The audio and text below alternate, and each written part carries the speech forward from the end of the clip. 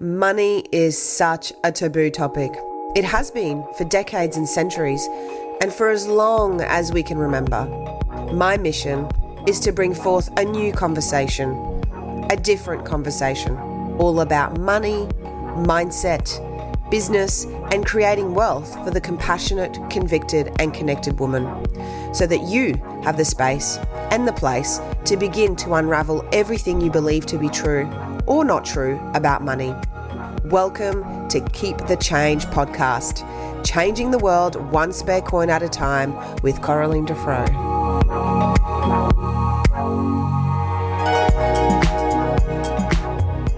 Here I go. I'm going to share some stats with you.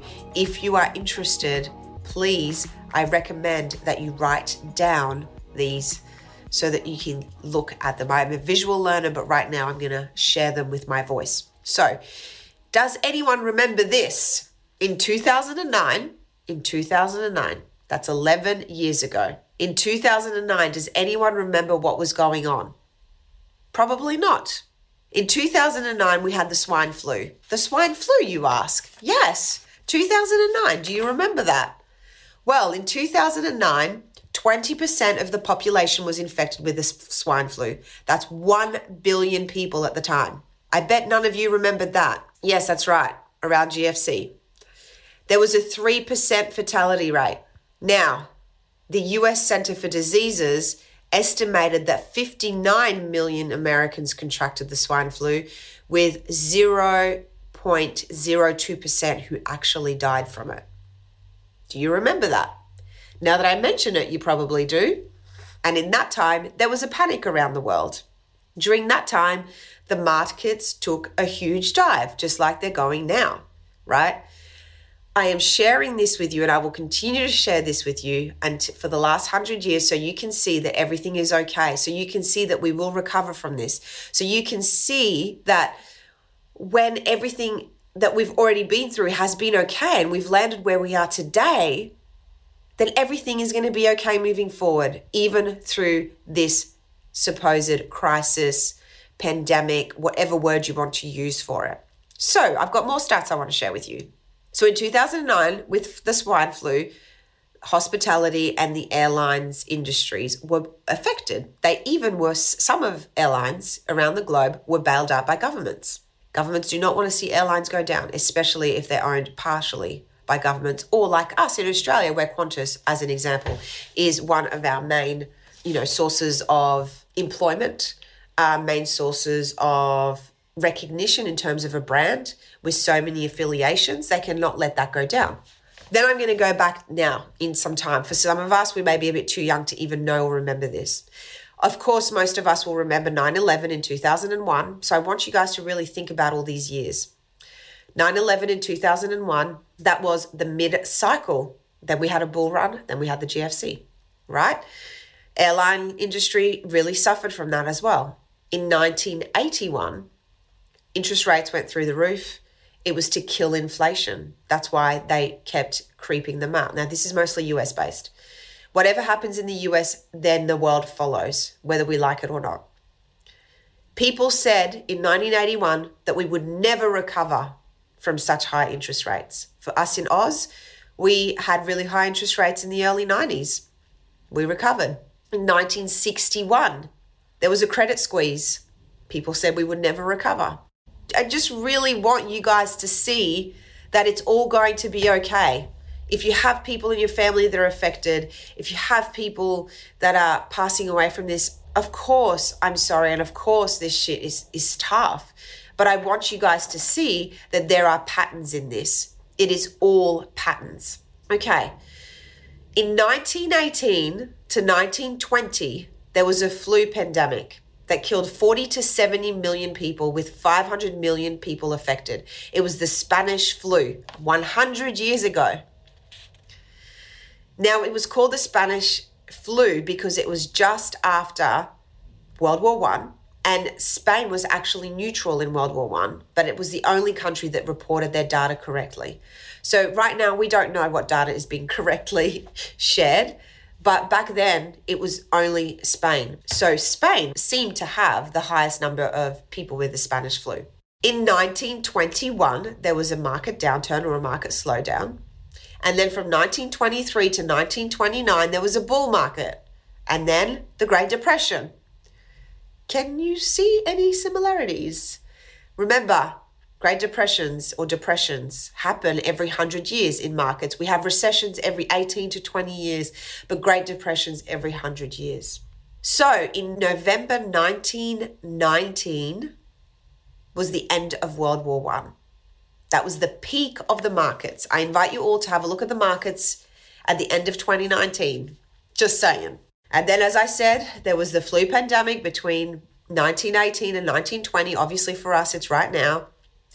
And then we had the market slowdown in 21. So everything that we are experiencing right now is normal. Now, what is really fucking scary after all of this, the fact that humanity goes through these patterns and we still don't fucking learn from this stuff amazes me. But 55 to 60% of Americans have less than $1,000 savings in their bank account. 78% of Americans live pay to pay, and 4 out of every 10 Americans can cover a $400 expense straight off the bat.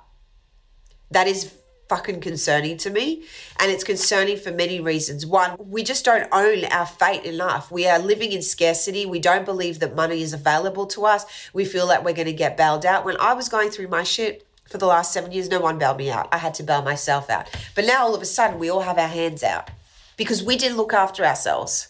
We did not believe that we could look after ourselves. And so we just thought that, we had our shit. We didn't deal with it. And so we just threw money left, right, and center thinking that it was never going to end. Meanwhile, the cycles always happen. No matter where we are in life, no matter how old we are, no matter how many times we've seen it, and it's not going to happen again, they keep happening. And we keep thinking that they're going to stop.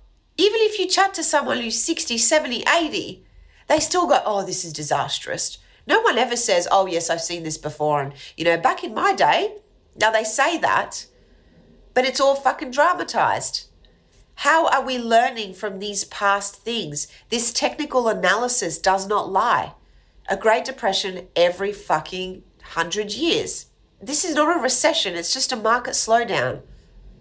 The economy will pick up again. This is why the government is pumping so much money in the economy, because it was slowing down. Then we'll see a massive bull market. Things will go up for the next 5 to 6 years. Be ready for it, but also be ready for the fucking downturn, because then it will be a downturn, and it will be one that no one's ever seen in this lifetime. It's happened 100 years ago, but it hasn't happened in our lifetime. So be ready. I'm not trying to be harsh. I'm just trying to say that the numbers tell the story. And these numbers don't fucking lie. I didn't make it up. I'm not some fucking genie that makes shit up. It's literally like, it's in the numbers. It's called technical analysis. If you look at the charts, it's all there. Every year ending with a 1, 1961, 1981, 1921, 2001, they were all mid-cycle slowdowns. Then we got a bull market, and then we had a recession.